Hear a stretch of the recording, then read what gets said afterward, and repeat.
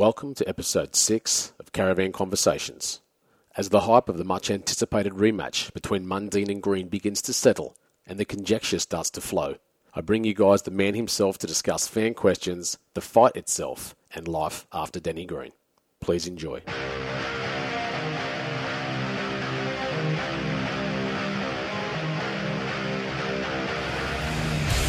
You are listening to Caravan Conversations with Shannon Brenton.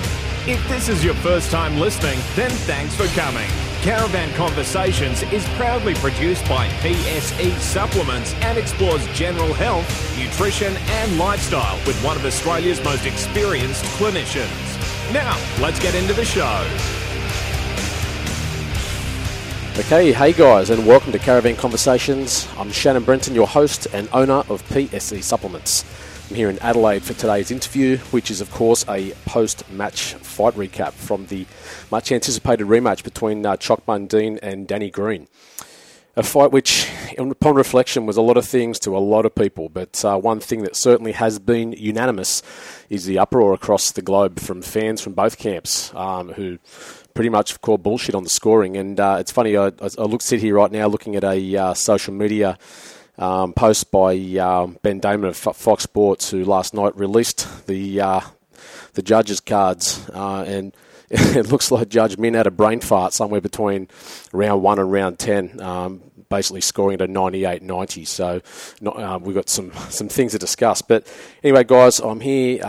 We're blessed to have Anthony Mundine with us here to report on all things about the fight. And, Choc, you've had no sleep, bro. No. I can see it. How do you feel? I feel all right, man. I mean, the adrenaline was still pumping last night. I'm content, man. I'm content because I know I whipped his ass again. Yeah. You know, he won 3 rounds max. Yeah. That's what I gave him. Well, it's funny you say that, mate. I'm not a person who scores fights, mate, so I won't pretend to know anything. But what I will say is that I've read a lot of reports today from independents who didn't give a shit either way, who had it 6-4 your way, which is a win regardless.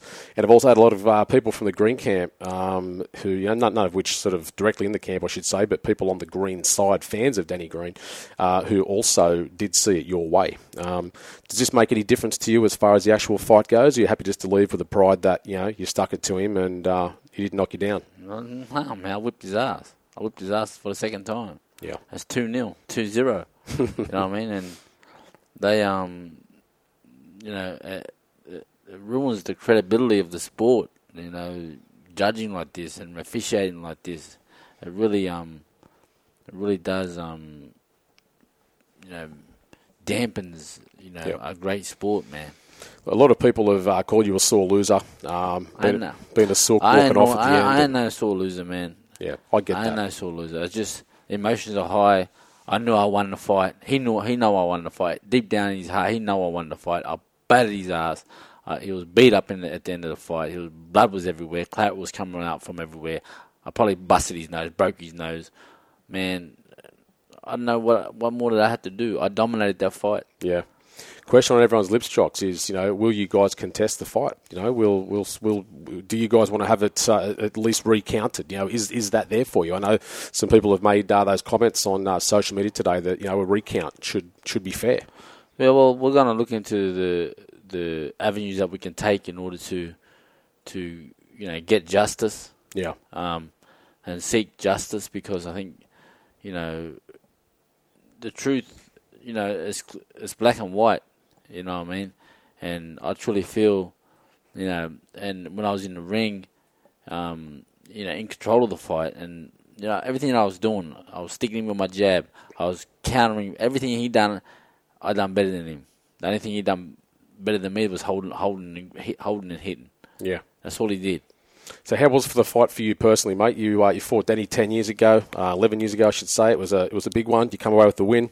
How was this fight different? I know you're both older, of course. You know, obviously we're older and, you know, not as youthful as we used to be, but we got the experience. Yeah, and we got that wisdom, that boxing wisdom and seasoning that we've you know, had over the last decade or so. Mm-hmm. Danny, you know, obviously went up in weight. people understand. I come up 13 kilograms. Yeah. That ain't easy to do, man. Absolutely. That's never been done. That's why it's never been done, because someone jumping from super welterweight to 4 divisions, not 1, 2, 3, but 4 divisions, going over going over light heavyweight. Yeah. At a catch weight at 83. I mean, that's unheard of, man. Yeah, absolutely. Hey, don't know if you've watched much of the fight back at all, but just experience from inside the ring. What was your findings on Danny's form himself? A lot of people have talked him down. He looked gassed after the third round, and looked like he was struggling, heavy breathing. I knew he was going to gas. That's the weight.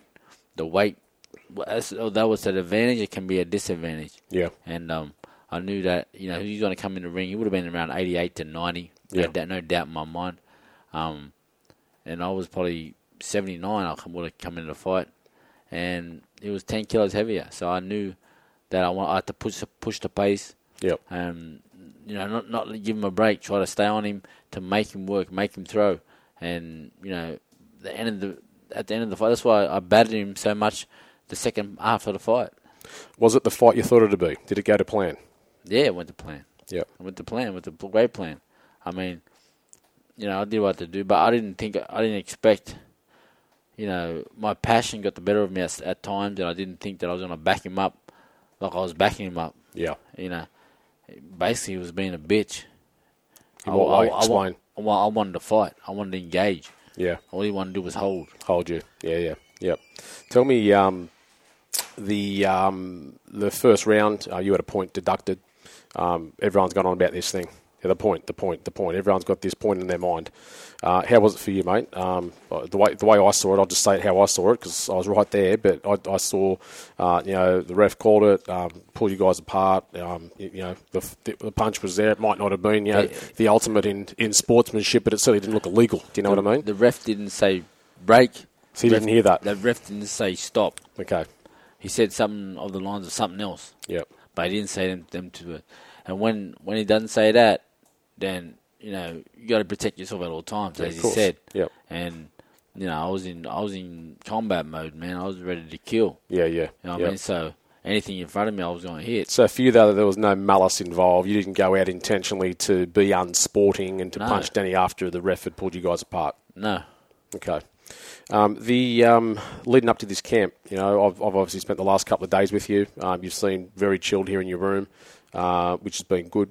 Very calm, very collected, very clear as far as things were going. How was this for you leading up to the fight itself? And was it different than previous fights? No, it was different because obviously I had to put on 13 kilograms. I come up from... How'd you do that? People will be interested in knowing how you put 13 kgs on. I just try to eat as much I carb loaded pretty much every day and, repair my body and repair my muscles into good foods, good carbs. Yeah. As far as... And you're not a big eater, right? People won't know that about you. I make you food and I got to eat send half back 4, 5, 6 times a day. Yeah. You know what I mean? So, I had to...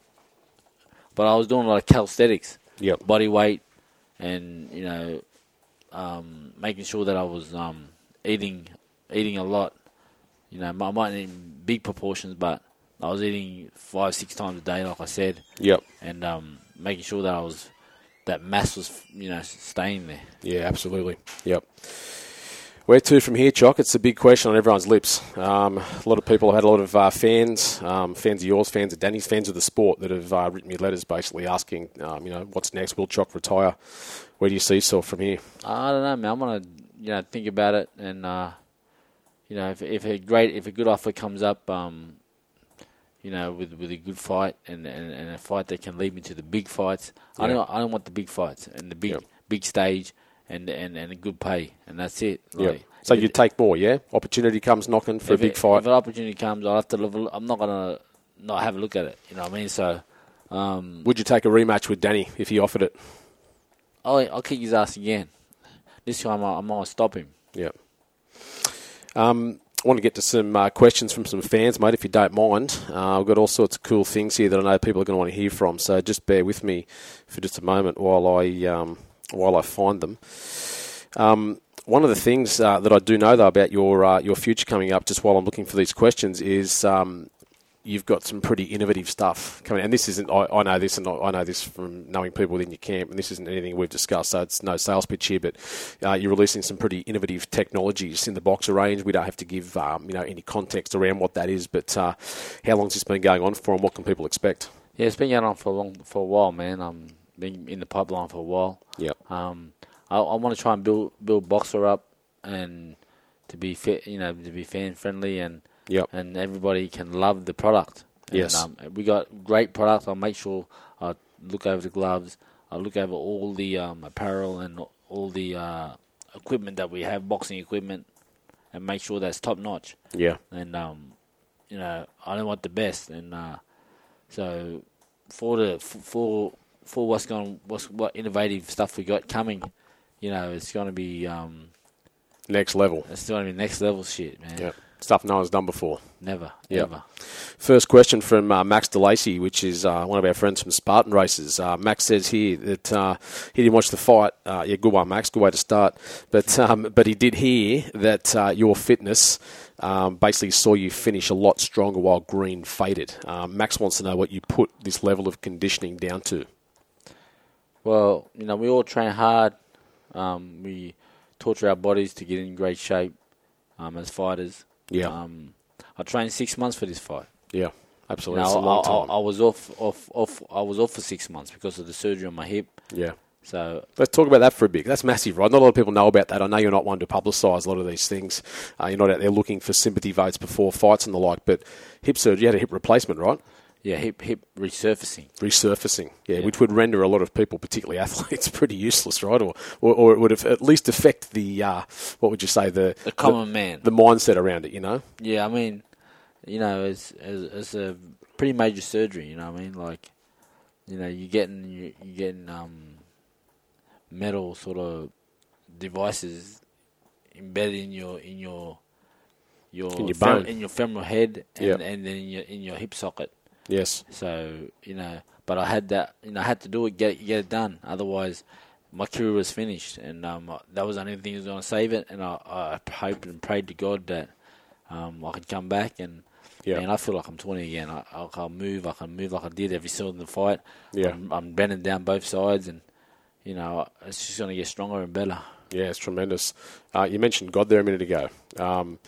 Leading into this fight, Chock, the reason why this is relevant now, I've got a question here from a fan that basically wants to know what you do to get ready for a fight. I know meditation's a big part of it. I would imagine prayer is part of it as well. What does a normal fight day look like for you? Well, not a normal fight day, just every day. I pray 5 times a day. I'm a Muslim. Yeah. We pray 5 times a day. Pray to Allah, the one, the only. All a Muslim is the believer and submitter to the one God.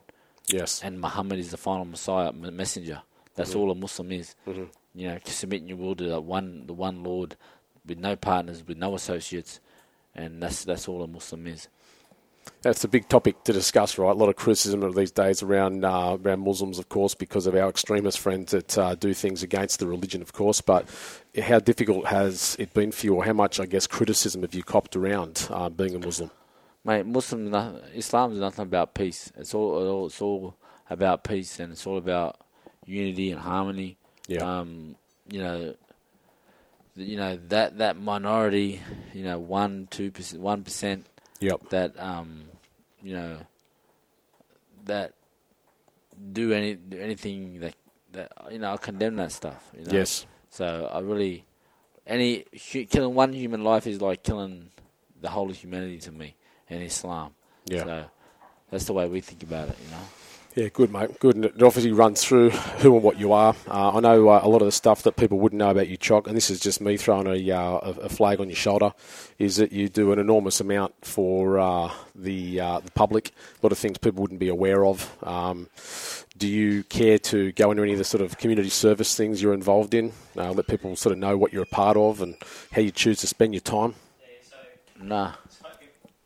I mean, I really think... just community work is very important. Yeah, giving back to people and giving back. Why is that important, Chock? It's important that people understand why it's important to you, because it's not important to everyone, right? I get when you say it's important, but why is it important to you? Because you have an effect.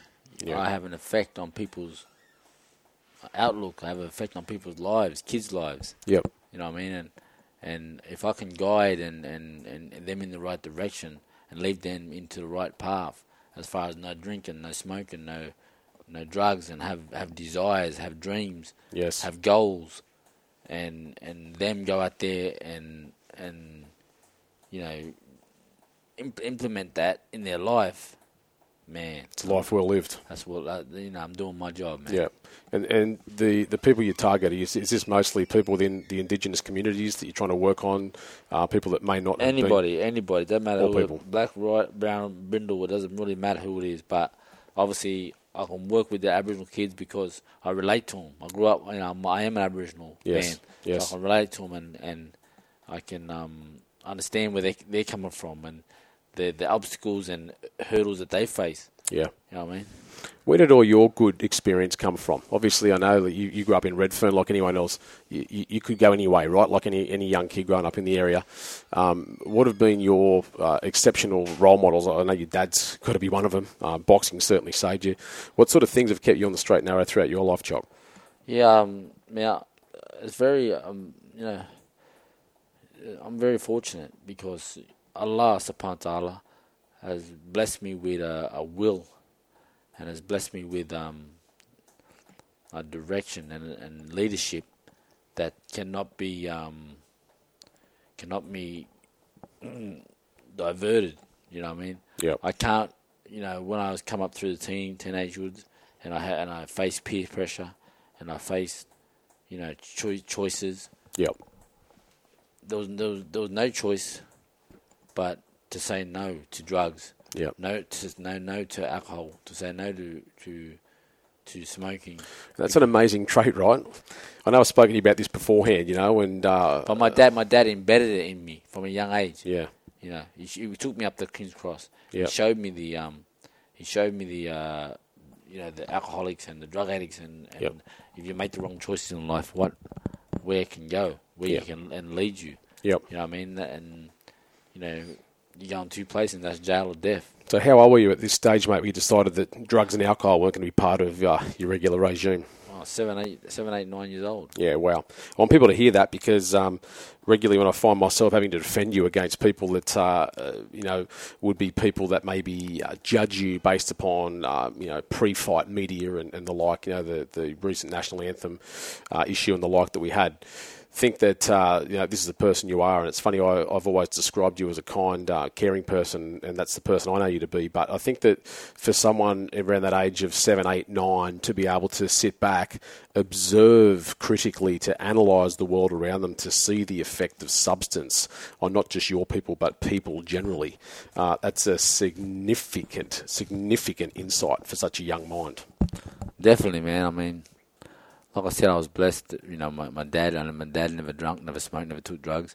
Wow. My mum, she'll have a wine here and there, but she was never a drinker. God love her. But she loves to smoke though. She loves to dart. Oh my God, man, she kills me with that. But, can't take all your vices away, can you? But you know what I'm saying. So I had great foundation coming up But I've always had I've always had a self-belief in myself that I knew I was going to go somewhere. I knew I was going to be something. And from a young age, from 10, 11, 12, I knew I was going to make it in whatever I wanted to dream. I was going to be that and do that. And, I made that in reality from when I dreamt about football and playing for first grade and playing for New South Wales and playing for my country. They didn't let me do that. But I should have, And then when they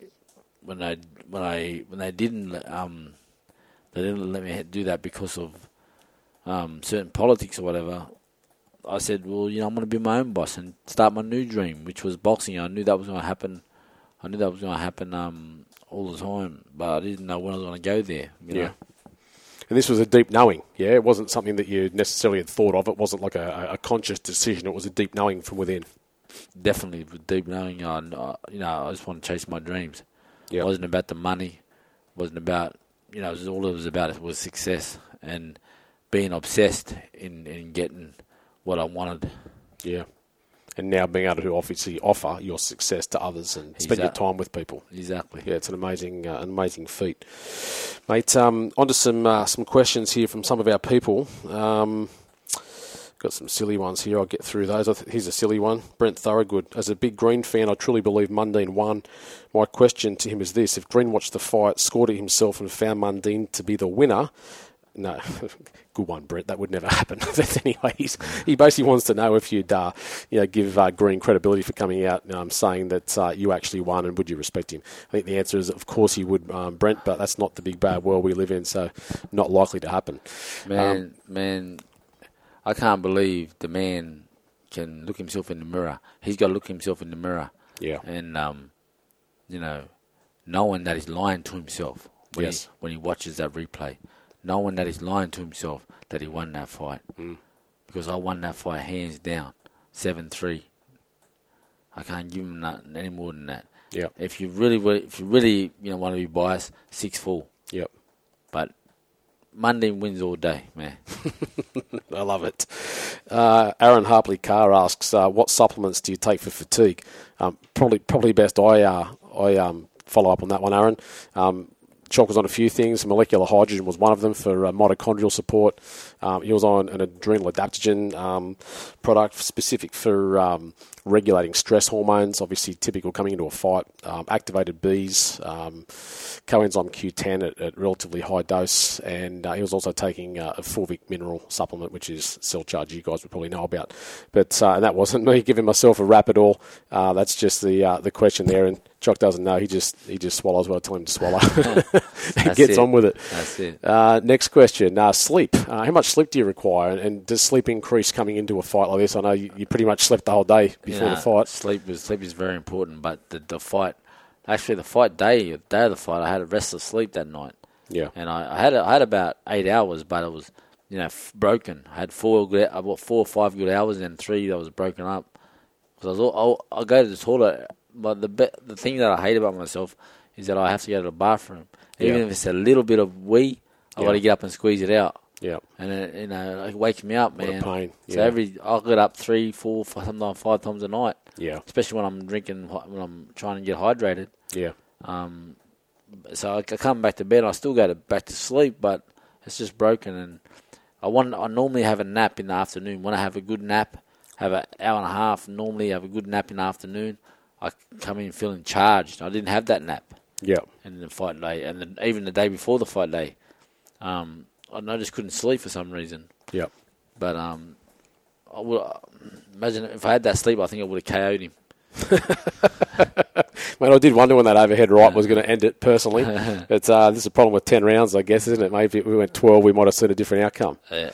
Tell us, Chalk, just as an observer for me, after the fight, and I know that when you and I were in the back room signing off on some of your release forms for supplements and things, a couple of other people made a similar statement, and that statement was that as outsiders, they were extremely humbled and caught up in the emotion behind the scenes. Your family of people out there, obviously family, blood-related family, and also just team members. But it was a real celebration, and I'll actually attach one of the short videos I took from that with this podcast so people can see it. But it certainly didn't look like someone who had lost a fight out the back, Everyone was pumped. Because, man, the injustice that people saw that night is going to go down in the folklore of Australian sport.